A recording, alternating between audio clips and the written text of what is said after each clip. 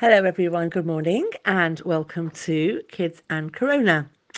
I want to talk today about space, something that we are limited in every single way, and put it on the table, look at it, and see how best we can create space for ourselves and for everybody in our family.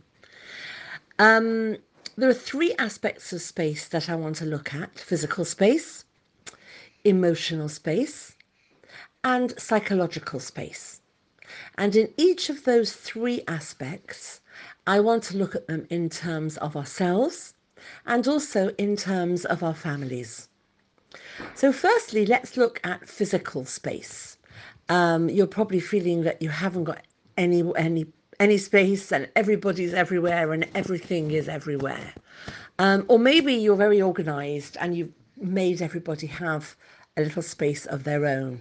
And that really is the secret of however much physical space you have to designate and allocate, if you haven't already. Everybody has a space for their things, for their belongings, for their treasures, etc. It can be a drawer, it can be a box, it can be an area of the room that's designated, and a space for your things as well. That shouldn't be touched, and just because they're on the dining room table because you're working maybe doesn't mean that everybody can go and poke at them. This time that we've got together is actually a tremendous opportunity to teach children midas that we maybe don't have time in the rest of the year to do so. And here it's about protecting each other's physical space. The next space is the psychological space. And by that I mean the fact that we are around each other all the time. Everybody needs a certain amount of space on their own. You might have already again designated it in your home that between 1 and 2, we're all going into our own corners or on our beds, and we're just chilling out for a bit. Being proactive and doing that is actually really, really refreshing. So that's for everybody in the family, daddy included. And also, if you're using your hour out to go and have some exercise, you can stretch that space by planning for it beforehand. What are we going to do? Where are we going to go? Shall we go on a different route today? Shall we play a different game in the park or in the garden? And plan it and talk about it. And then when you come back, also talk about it. How was it? Did you enjoy it? Was it better yesterday?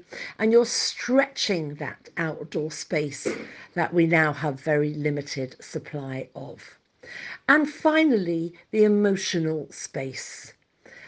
You might not have done this before, but it's really a good idea to give every child a little bit of one-on-one time just with you. That might be a time when you actually cuddle up together. They need that physicality, they need the hug, they need the touch. I know some children don't like it, but a lot of them do, and a lot of them really need it because it's very, very reassuring.